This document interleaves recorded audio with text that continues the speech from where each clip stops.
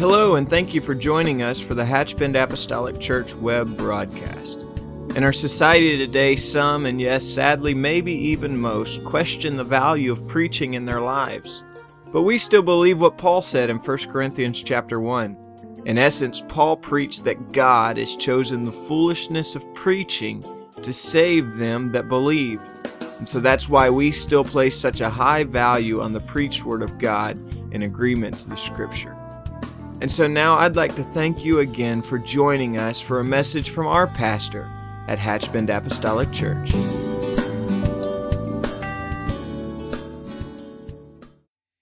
have your Bibles and will join me in the book of Proverbs, chapter 6,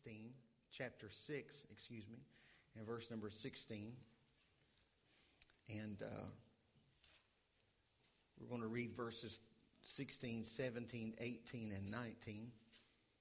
And ask the Lord to just speak something into our heart here this evening. Amen. The book of Proverbs 6 and 16, the scripture says, "These things doth the Lord hate. Yea, 7 are an abomination unto him." And then in verse 17, 18, and 19 is a list of the things that God hates. I want to tell you this evening that when I read the word God and hate, or the Lord and hate in the same sentence, you have my undivided attention. I'm not just talking about something the Lord's uncomfortable with, something the Lord is displeased with. He would feel better down inside, more warm and fuzzy if we would adjust these areas of our lives. We're talking about things God hates. He said a proud look, verse 17, a proud look, a lying tongue, and hands that shed innocent blood, and heart that deviseth wicked imaginations, feet that be swift in running to mischief, a false witness that speaketh lies, and he that soweth discord among the brethren. And from that tonight, I just want to simply talk about things that God hates. Things that God hates. You may be seated. Why would God hate? Why would God hate things, or the Lord hate? I think the answer to that question, and our pursuit at least of the answer to that question, we must begin by realizing that humanity is the crowning glory of the Lord's creation. We are not like the spotted owl. We are not like anything else that we will ever see in life, or another animal or mammal. We're unlike that. We are the crowning glory of God's creation. It was into mankind and mankind alone that he breathed the breath of life. And so that separates man from everything else. So he hates things, and he hates certain things, because when these certain things enter into the lives of his creation, it changes our lives forever. And so this evening I want us, and I'll try to pause long enough if I can along the way, to remind us that we're going to be talking about a progression of things, because I think it's important that we don't just see these as a few bullet points that Solomon makes and then moves on, but there is a defined progression. And if we can grasp that progression, it will help us to always look at this passage of Scripture differently. God sees these things, and then with clear understanding, he realizes, as no one else can, the damage that can be done by these types of sins in a person's life. And we were created and intended to love God and to serve God, to be worshipers of him. As a matter of fact, the Scripture talks about that we are to present our bodies a living sacrifice. That's why we were created, to be a voice in the angelic choir, so to speak, of God's creation. We are a voice in that choir. But when sin enters into our life, then God's plan and God's purpose for our lives gets corrupted, and the trajectory of everything that was in the intention or in the mind of God has now been askew. And so when that is on the line, we must be very careful that we understand the Scripture. And so if we hope to be pleasing to God, then I must avoid the things that we're going to talk about here this evening. With that said, I want to begin to go through this list that has been laid out for us, and we'll just take them one by one. The Bible first mentions a proud look. I think if we could boil it all down, that at the root of all sin would be the issue of pride in some manner or another. The word pride literally means to exalt self, to be haughty, or to be presumptuous. A proud look is the idea that in some way we are better than someone else, when in truth we are not better than anyone. We are all equal. It was the attitude, I think this attitude, that was so blatantly displayed by the Pharisee in Luke 18, and beginning with verse number 9. I'm just going to paraphrase this a little bit. The Pharisee stood and prayed thus to himself. There you go. He was just praying to himself. And he said, God, I thank thee that I am not as other men. I am so thankful, Lord, that I am this. Can't you just hear his best stained glass voice as he preaches this and prays this rather? I'm glad that I'm not like these other men, extortioners and unjust, adulterers, or even this publican. I fast twice a week. I give tithe of all, and on and on and on and on and on. He begins to talk about his own praises.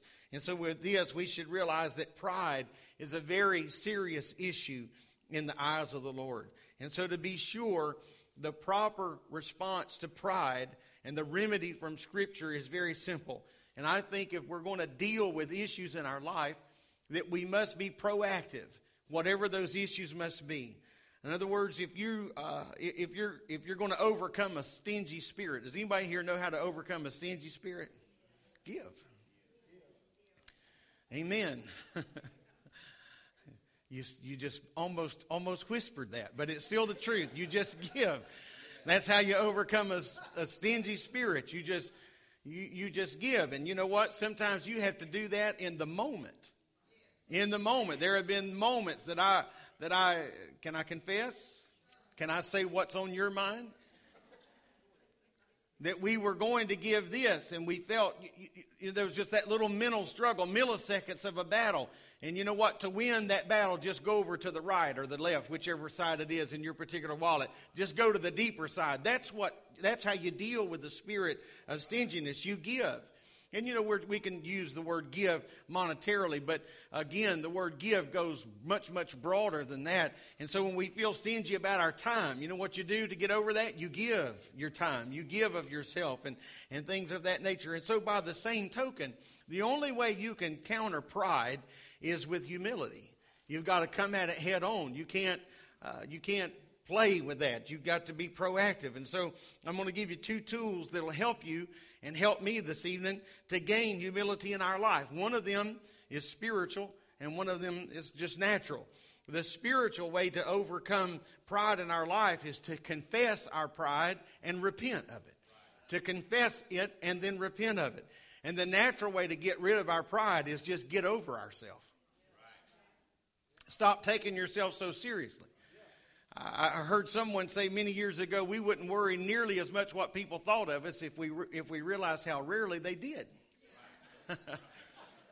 And so we're not on this grand scale. We're not nearly as big on the radar. Sometimes we may think we just need to get over ourselves. Paul said to the Philippian church, chapter 2, verse 3, let nothing be done through strife or vainglory, but in lowliness of mind, let each esteem other better than themselves, preferring our brother. And so remember the words of James 4. James says, God resisteth the proud, but giveth grace unto the humble. And so we've got to deal with our pride. Amen. And I understand that some pride is right, a godly pride. There's some measures of pride that we need to take in our life, and I hope that we all grasp that. That pride out of control is what I'm talking about. Pride that sets us above anybody else. The second thing that is mentioned in Scripture is a lying tongue. The word tongue here comes from the Hebrew word lashon, and it means to speak evil or an evil speaker. The tongue, I'll promise you, is the most deadly and dangerous weapon in the world. The tongue. What can be released in just a rumor, just somebody speaking something that's ill, evil, or untruthful. It doesn't have to be untruthful, amen, but just to speak things ill. And I say, Lord, help us to realize the scripture that teaches us the power of life and death is in the tongue. Perhaps the best instruction concerning the tongue comes again from the writer James. James 3 and 5. The Bible says, even so the tongue is a little member and boasteth great things. Behold, how great a matter a little fire kindleth. And the tongue is a fire, a world of iniquity. So is the tongue among our members, that it defileth the whole body, and setteth on fire the course of nature, and it is set on fire of hell. He is talking about the tongue that you possess, that tongue that I possess. And so we can't just attach this and associate this to someone else, hang this on the nail of someone else's life. I got to realize that I've got to be very careful that I am honest in all of that I say, in all that I do. A lying tongue can hinder us from the blessings of the Lord. You know, when you read Isaiah 59, verses 1 through 8, there's a storyline that is revealed there. Israel found themselves in a place of needing and desiring the blessings of God.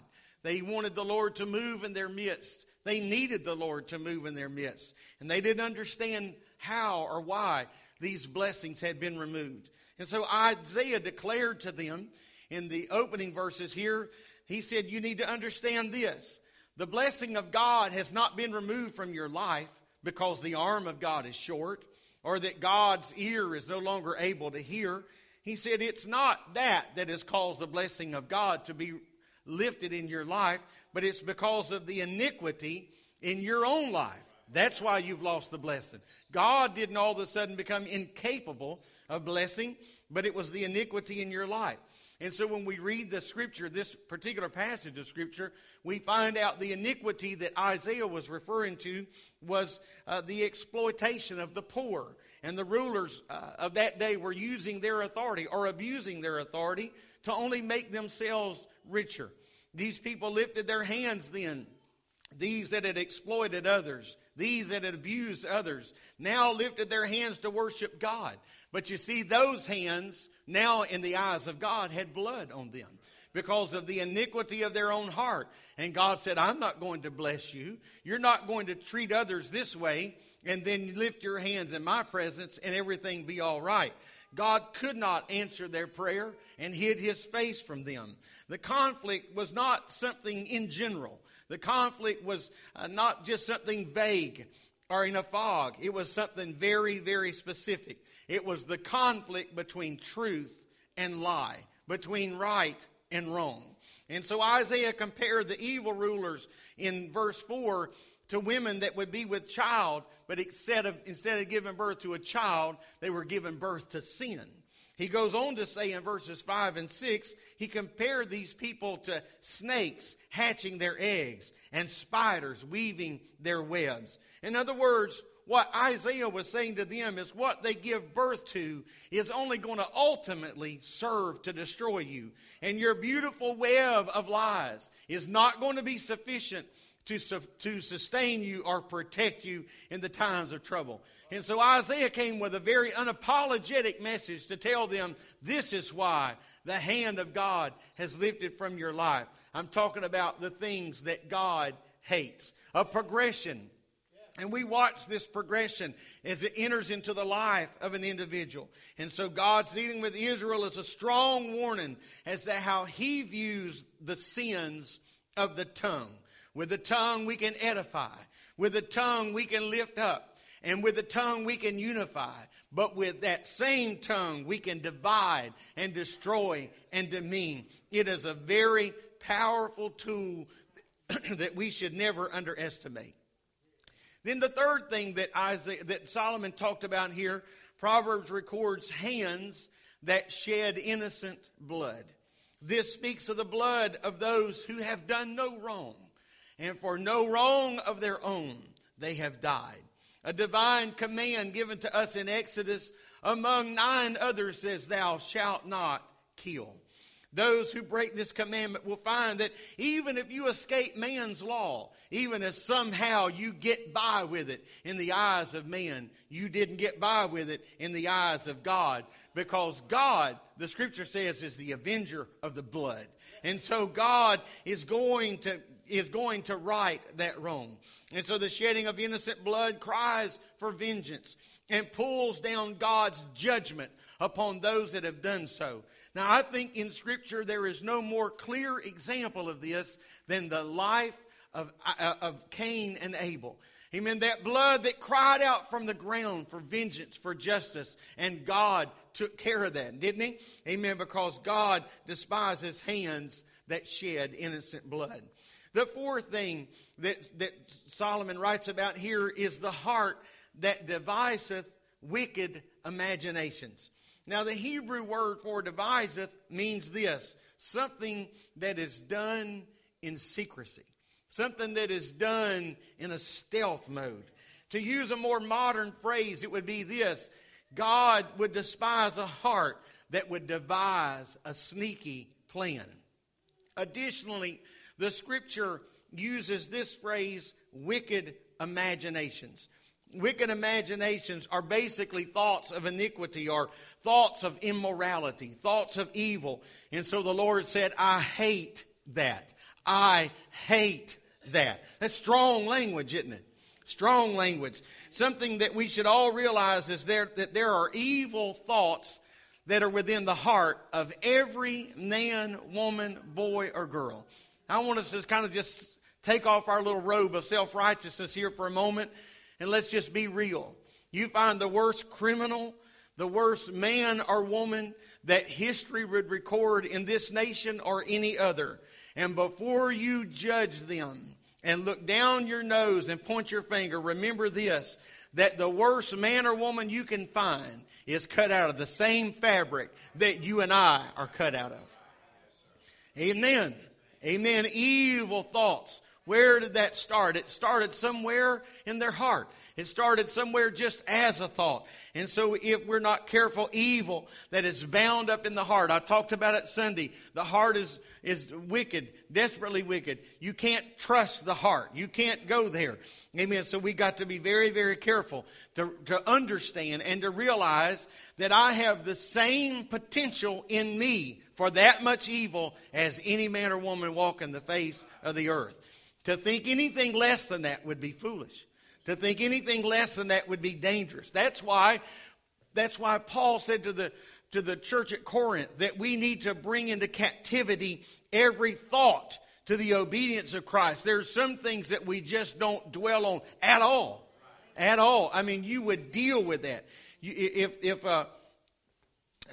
A few Sundays ago, as a matter of fact, it's been several weeks ago now, our praise team was here early and they were practicing, and I think it was Justin that forgot something, went back out the side door, and when he walked out the side door, he didn't even see what took place. When he walked out of the side door, there happened to be a black snake there on the little stoop, and when the door opened, he came in the church, or tried to come into the church. And so the door, he did get in a little way. but the door caught him. And so, and for whatever reason, they stopped singing. And decided that was something that probably needed to be dealt with. And so what I'm getting at is this: if you open the door and a gnat comes in, we probably can live with that. But when some things come in, you've got to deal with that. And so let me go back and say this. There are some thoughts that we have that are probably innocent. They're just fleeting thoughts that just pass through. But when some things come into our mind, we need to deal with that right then, right there, right now. We got to stop what we're doing. Nothing is more important than bringing this into captivity. You've got to get out of here now. Amen. We have a mandate to allow God's righteousness to arrest that in the name of Jesus. Here's why. I'm talking about a progression tonight. Here's why. When an evil individual begins to devise a plan and begins to work out evil acts, he gives complete control of his life over to Satan. When you begin to devise a plan and allow evil patterns to just form in your life, you are handing the keys of your life over to Satan. Amen. Over to Satan. That's what happens. We become, at that moment, and I know this is strong language, but at that moment we become repulsive to God. Repulsive to God. The Lord hates this. Amen. That takes us back to Matthew 5:19 and the issues of the heart. The Bible says, for out of the heart proceedeth evil thoughts, murders, adulteries, fornications, thefts, false witness, blasphemies. Amen. And so I will for a moment go back to Sunday morning, and I will tell you that we must guard our heart. Why? Because this is something God hates.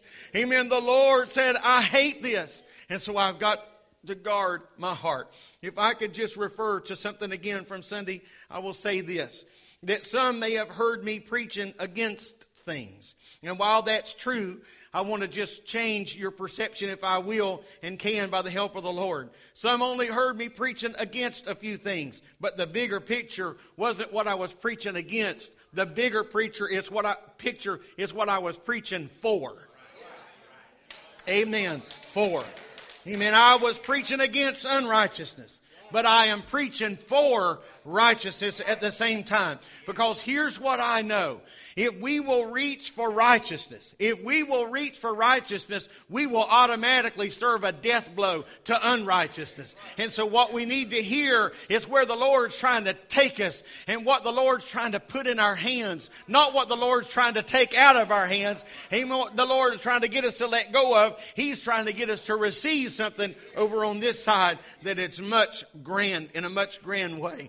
We are admonished by the Apostle Paul as to what we should do with these types of thoughts. And I mentioned a moment ago, but here it is for your perusal. Casting down imaginations and every high thing that exalteth itself against the knowledge of God. And here it is. And bringing into captivity, amen, every thought to the obedience of Christ. I've got to cast down imaginations. I've got to rebuke that out of my mind. Amen. I've got to get that out of my house. Right now, I got to get that out of the house of my heart. I got to get that out of my mind. I've got to bring that into captivity. And then he talks about, number 5, feet that be swift in running to mischief. Feet that be swift in running to mischief. Or in other words, he says feet that are quick to get involved and spread evil. And so when the eyes and the tongue and the hands and the intellect are rushing towards sin, I'm talking about a progression. When the eyes, amen, a proud look. When the eyes and the tongue and the hands and the intellect are rushing towards sin, the feet have no vote but to follow. Amen. Feet that be swift to running to mischief. This speaks of feet that are moved quickly to carry out what's already been devised in the heart. Amen. Can we divide ourselves in our minds here for just a moment? There's been a meeting going on in the heart.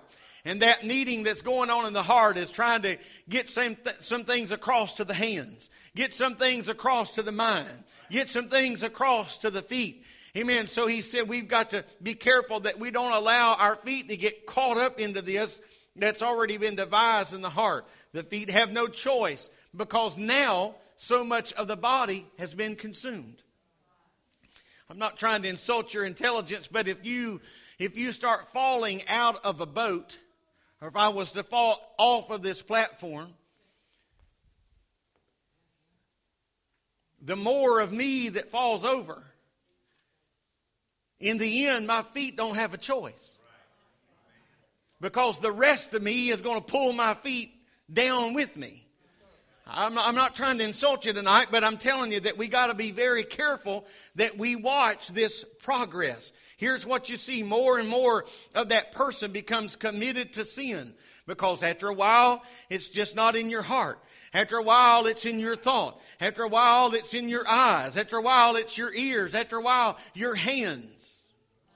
After a while, your feet are running after something. Amen. And so when that happens, sin controls more and more of the entire being. And ultimately, the things that God hates will consume us. And so we find ourselves doing things that we never dreamed we would do. Never dreamed we would do.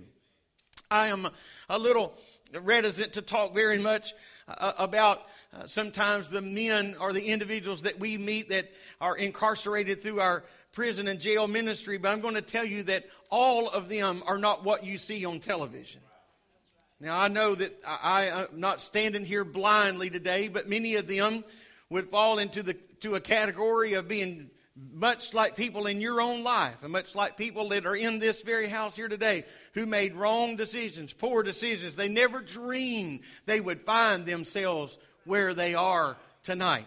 Amen. I know there's another whole category of people. That's not what I'm talking about. But we find ourselves today doing things that we never thought. I never dreamed I would ever be here. I never envisioned myself. Maybe it just started at a party. Maybe it was just one drink. Maybe it was just one pill. And after a while, that got a hold of their life. And the next thing you know, they're standing before a judge. And the next thing you know, they're being shackled and carted off. Never dreamed. Maybe they were honor students in school. Maybe they had scholarships to college.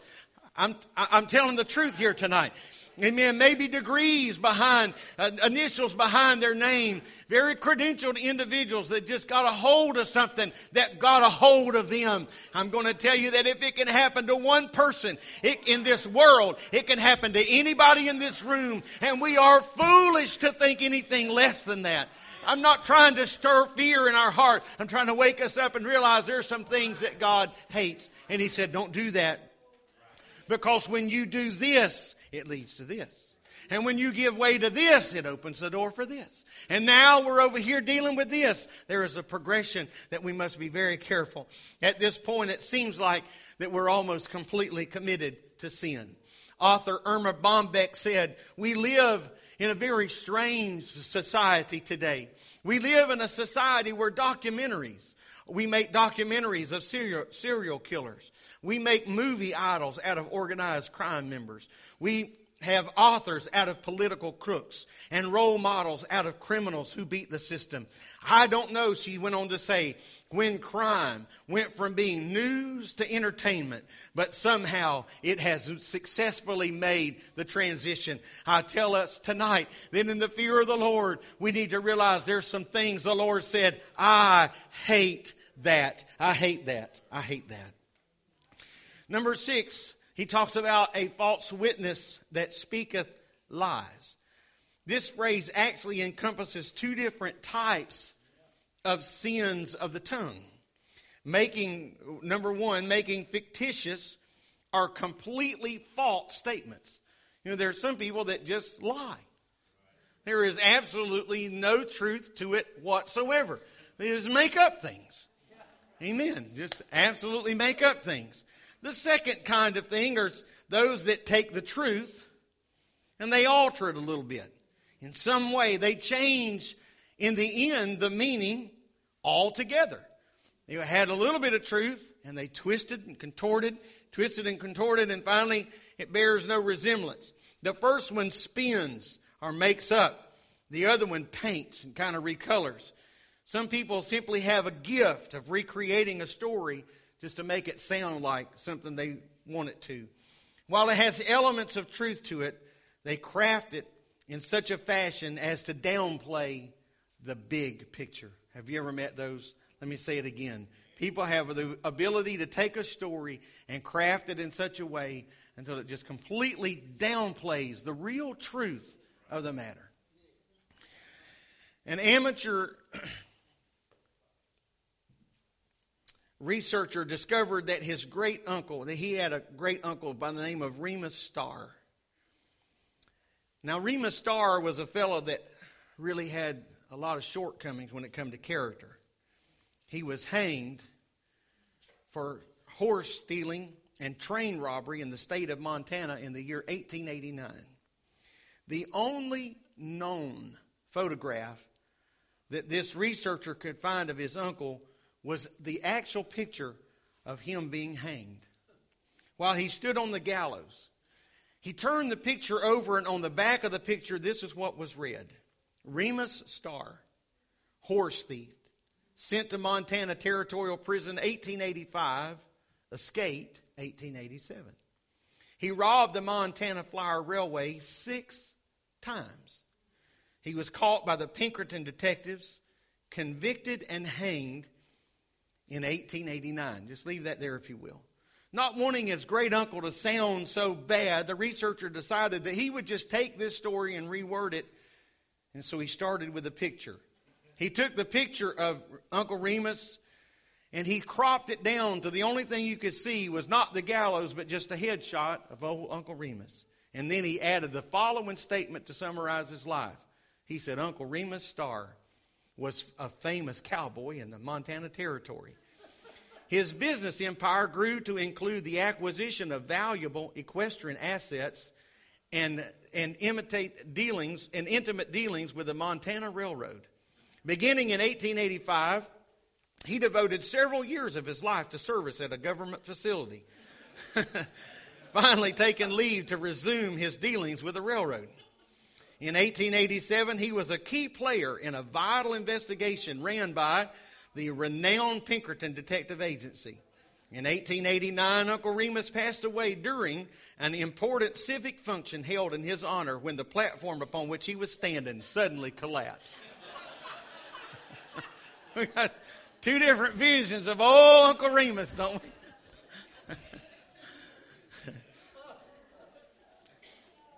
When I read that, I feel like I have no gift of gab at all, no imagination at all.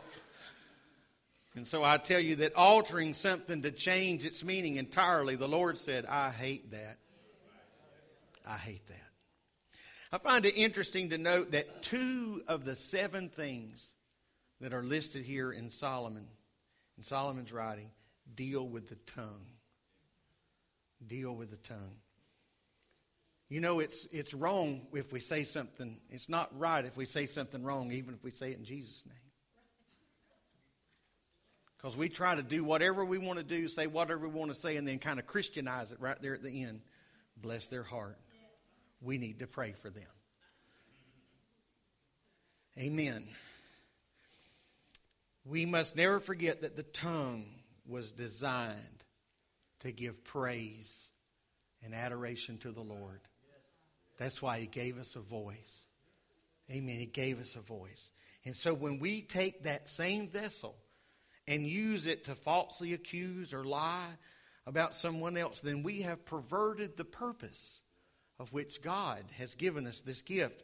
And so this use of the tongue will hinder our pure expression of our worship. And so here's, again, I'm going to James 3. Out of the same mouth proceedeth blessings and cursings. He said, my brethren, these things ought not to be. Doth a fountain send forth at the same time? Does a fountain send forth at the same place sweet water or bitter? Can the fig tree, my brethren, bear olive berries? Either a vine figs? So can no fountain both yield salt water and fresh. We can't be cussing on Tuesday and worshiping on Wednesday. It just doesn't work that way. It just doesn't work that way.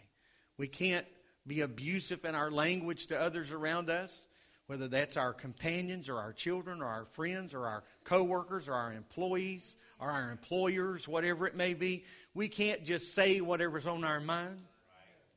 We can't give somebody a piece of our mind. We can't just blurt out whatever we want to blurt out and then think that God somehow has amnesia when we walk in here and we lift our hands and God should bless us. Now, just because you feel the presence of the Lord is not altogether an indicator that everything is all right. You may not be feeling God's approval. You may be feeling God's mercy. Amen. I got to make sure that I am living right. So here the writer correlates the proper use of the tongue to in the possession of, or he equates that to the possession of wisdom. And a wise person will maintain control of their tongue and know when to speak up and when to shut up. Number 7, the Bible talks about he that soweth discord among the brethren. This is the 7th thing that God hates. But He has placed a special, or particular, should I say, emphasis. The Bible says the 7th is an abomination unto the Lord. And we've taken this now a little bit further. We've taken this one step. This is not just something God hates. This is an abomination. An abomination. The passage is saying that of all the human traits that God hates, the worst thing among them would be those that would sow discord in the body. What a dangerous thing that is. So what we see here is the fact that sin has now reached its conclusion. Sin has reached its zenith. It's important to note the progression of the sin issue, because I'm going to go back quickly and summarize this. He talked about that proud look, our eyes. Amen. He talked about those evil words, the tongue. He talked about our actions, our hands. The intellect, our mind. And then the actions, our feet. And then more lies. He talked about the tongue again. Manifesting the ultimate trait that God finds detestable, stirring up dissension among the body of Christ. What a terrible, terrible thing this is. By the time a person has cultivated the first 6 things in their life, by the time this flame has got this high, it has nearly encompassed their entire being. And so now all that's left for them to do is to turn to someone else and try to destroy them. Amen. Because they've already destroyed their life. And nobody wants to go out alone. And so now they're going to sow as much discord as they possibly can. Amen. And so the scripture in particular uses some very descriptive language. The first word that I want to talk about is soweth. Soweth. Now to sow something, that takes thought. That takes planning. And that takes action with a resulted end in mind. To sow something. You got to think about that. You got to think about it. The sower knows in the beginning what he's hoping to accomplish. If a man is going to plant corn in the ground, he is intending to grow corn. A man that is wanting to plant rye, he's going to have a crop of rye, is going to push a rye seed in the ground. And so there is this thought. This is not arbitrary. I'm intending to do something. I'm doing this today because this is what I want tomorrow. And then the scripture uses the word discord. It's not that it's wrong to think. It's not that it's wrong to plan or act or even expect a harvest. But the issue is what seed is being planted and what you're saying. Now, I'm just going to take a real chance here because I hate to just talk in broad terms because it doesn't necessarily always apply to everybody. But I'll just run a little risk here and say that maybe some others besides me have people in your life, whether they're family or friends or whatever, that are just so gifted and crafted in the art of saying just enough to plant a seed. Maybe not push it all the way in the dirt, but just say enough. They are trying to lead you in to answering a question, or they're trying to lead you into confirming something in their life, or confirm something they may have heard. I may be it's got real quiet. I may be just talking. I may be the only one here, but I don't think so. There are people in your life that they just say enough. They just talk enough. They just throw it out there just to see what you'll do with it. Amen. Just toss it out to see if you really will bite, if you'll take the bait. And it's not that they are planting, it's what they are planting. And that's where it gets dangerous. The sower is planting seeds of discord, and that's what's dangerous. Because discord means strife, or discontentment, or questionings. And so we got to be careful that we don't sow discord among the brethren. Amen. God desires the church to be united, not divided. The body to be together and not apart. And so we go to Psalms 133. The Bible says, behold how good and how pleasant it is for brethren to dwell together in unity. Verse 2 starts describing, it is like the precious ointment upon the head that ran down upon the beard, even Aaron's beard that went down to the skirts of his garments, as the dew of Hermon, as the dew that descended upon the mountains of Zion. For there the Lord commanded the blessings, even life forevermore. And so in this passage, God ties unity to several vital things. Amen. That includes good feelings among the brethren. He even included the anointing of God. And he included the blessings of life.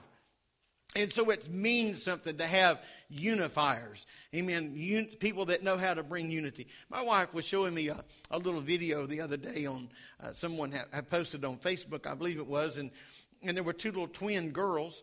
And maybe some of you have seen this little video. Two little twin girls and a little boy. And one of the girls and one of the boys, one of the girls and the boy are arguing because the little boy, I think, said that his mother said it was sprinkling, and the little girl said, my mother said it's raining.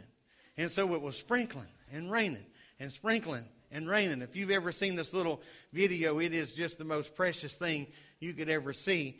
And but here's what my wife pointed out while we were watching that, because the other little twin girl, I forget what word, she was the peacemaker. She was the unifier among those others. And so these other two, they're just kind of batting this back and forth. They're not out of control by any stretch of the imagination, but they're debating this back and forth. But there was that other little girl, that sister that was standing there, and whatever she kept interjecting in there was a unifier. She was bringing that together. And so my wife was saying, look, listen to her. That's the peacekeeper in the crowd right there. Amen. That is the peacekeeper in the crowd right there. And so what we need in the crowd is that unifier. Amen. That person that can bring it all back together. Amen. To make sure that that seed of discord is pulled up. That fire is put out. Amen. We don't need that. We don't need that. We need to make sure, amen, that we come together. We need that spirit of unity among us. So here we ask our questions. How can we guard ourselves against these things that God hates? I absolutely think that we must begin with prayer. Prayer. Prayer is the revealer for self-inspection. Amen. When I'm talking about prayer here, I'm not talking about prayer for others. I'm talking about prayer for ourselves. Because in prayer, God can really reveal to us our own shortcomings. Amen. We can really see ourselves in that mirror of reality of how God sees us. Amen. The prayer is not anything we can escape. And then we need the Word of God. David said it. It's been quoted thousands, tens of thousands of times. Thy word have I hid in my heart, that I might not sin against thee. And after we have prayer and the Word of God, then I think somehow we need to become so resilient in our stand that there is no compromise in our life. There is no backing up in us. The Bible says, be not conformed to this world, but be ye transformed by the renewing of your mind. And so I need prayer to reveal to me who I am, maybe who I am not. I need the Word of God to be hidden to establish my steps. And when those steps become established, I need to say to myself in this world, there's no backing up in me. I'm just going forward. And then I'm going to live day by day by His grace and His strength. I don't have all the answers. You don't have all the answers. But day by day, I want to hold on to this. I want to dodge these things that God hates. Amen. Our musicians can just stay where you are and let's stand this evening. Amen. I want to avoid these things that God hates. If God's got a problem with it, I sure want to have a problem with it. I want to deal with that. I want to take care of that. Amen. This, friend, is what will help us have something to shout about. And so it's not what we're trying to let go of. I'm going to say this again tonight. I may even say it again Sunday. I may say it again in some coming up services. We need to get our minds off what we're letting go of and get our focus on what we're trying to embrace. Because you're never going to be able to embrace what God has in store for you as an individual or for us collectively as a church if we don't let go of some of the things that are occupying our time, our abilities, and all of our attention now. I want to yield myself and give myself to God. I certainly want to avoid the things that God hates. Lord, I love you tonight, and I'm asking you to let this word be so ever sealed in our heart that we simply cannot escape it. But we want your word to be alive. That seed in us that takes root, that seed that in us, God, that takes root and in time bears fruit in our life. And so I pray that you would touch us from the youngest to the eldest here this evening. We want to yield ourselves to you. We want to yield ourselves wholly and completely to you and your will, and to serve you with a single heart, with a single focus. And let our prayer and our praise, let it just be resilient in this house always. In Jesus' name I pray. Amen.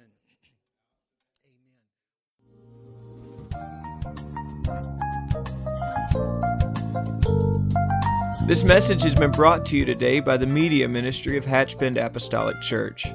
We pray that it's ministered to you in some way, and we'd like to take this opportunity to invite you to join us in service here at Hatchbend Apostolic. Our Sunday services begin at 10 a.m. and our Wednesday night service at 7:30 p.m. For any more information or to speak with our ministry staff, please feel free to call our church office at 386-935-2806, or you can visit the contact link here on our website. Again, thank you for listening, and we pray God's richest blessings on you and your family.